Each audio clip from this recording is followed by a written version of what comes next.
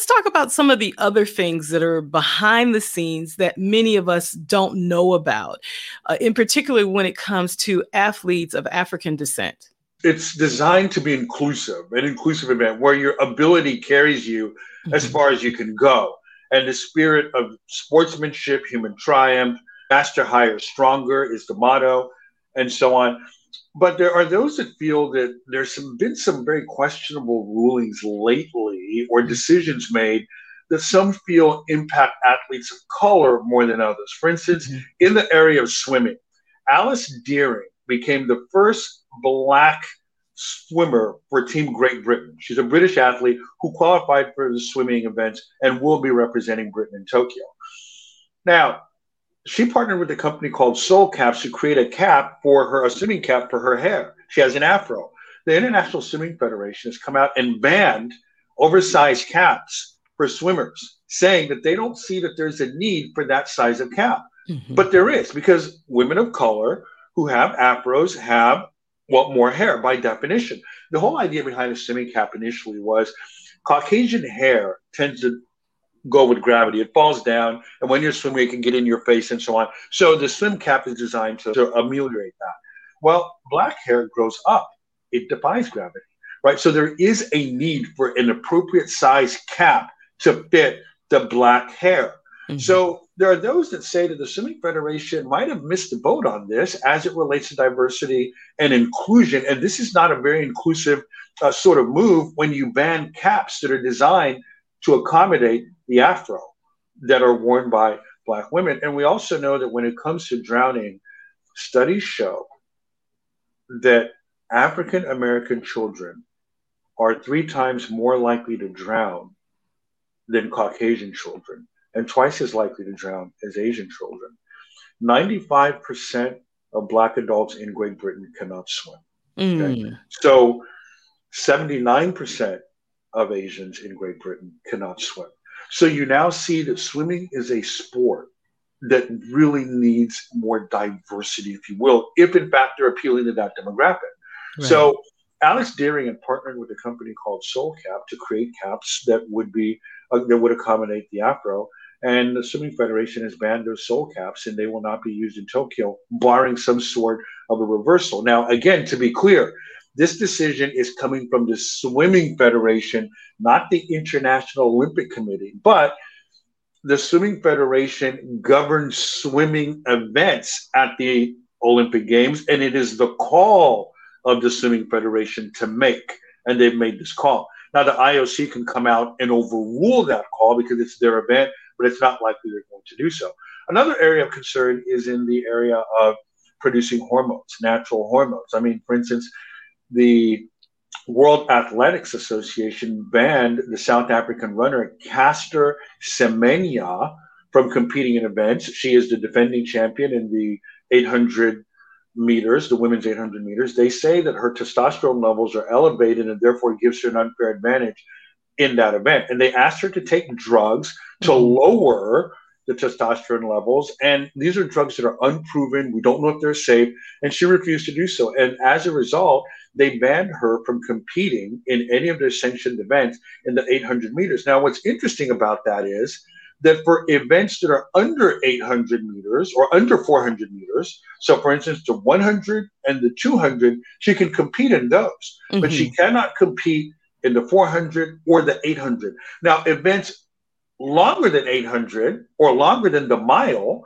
so for instance, the 5,000 to 10,000, she can compete in those. So this ban is very narrow and only focuses on 2 events, the 400 and the 800. And it so happens the 800 is her specialty. So she will not be able to compete at the Tokyo Games. She tried to make the South African team in the 5,000 meters and she failed to qualify. So there are those that Hmm. feel that this rule was targeted specifically towards her. Right. Just last week, there were 2 Namibian athletes, 2 female athletes, who, again, it was deemed that their testosterone levels were too high still in athletics. And so they too have been disqualified from the Namibian Olympic team and will not Mm. be going to Tokyo because Mm. of those elevated testosterone levels. And then the Nigerian 4x400 meter quartet was also disqualified from the Olympic Games because of a technicality. They said that during qualifying, one of the cones weren't positioned right, but it was a technical error. And now the Hmm. Nigerian 4x400 meter relay team will not be able to compete. So there are those that are sensing a pattern here, and you couple that with what's happened with Sha'Carri Richardson. So I'm not so sure what the base, if there is a complete alignment in the basis of comparison, but there Yeah. are those that feel that some of these rules, when you consider the banning of soul caps for Right. Afro, for African Hmm. American women, when you consider the two Namibian athletes, when you consider that Caster Semenya, the South African athlete, will not be allowed to defend, you consider the disqualification of the Nigerian 4x400 meter Hmm. relay team on a technicality. There are those that feel that we might want to take a look at this thing and see whether or not a certain demographic is being unfairly targeted or singled out. And I would almost argue that with Speedo Olympic swim caps, that there's probably an economic component as well. That's an angle that I would really need to take a look at. I haven't looked at the economic piece. Hmm. Speedo is not an official Olympic partner. They do sponsor individual athletes and they Okay. may sponsor some swim federations. But that'd be a very interesting angle to see whether or not you have a competitive situation between companies whereby one of these powerful swim companies does not want an upstart to be a part of the Olympic sponsorship regimen or to be Hmm. sponsoring athletes. I don't know. I Hmm. couldn't speak to that piece.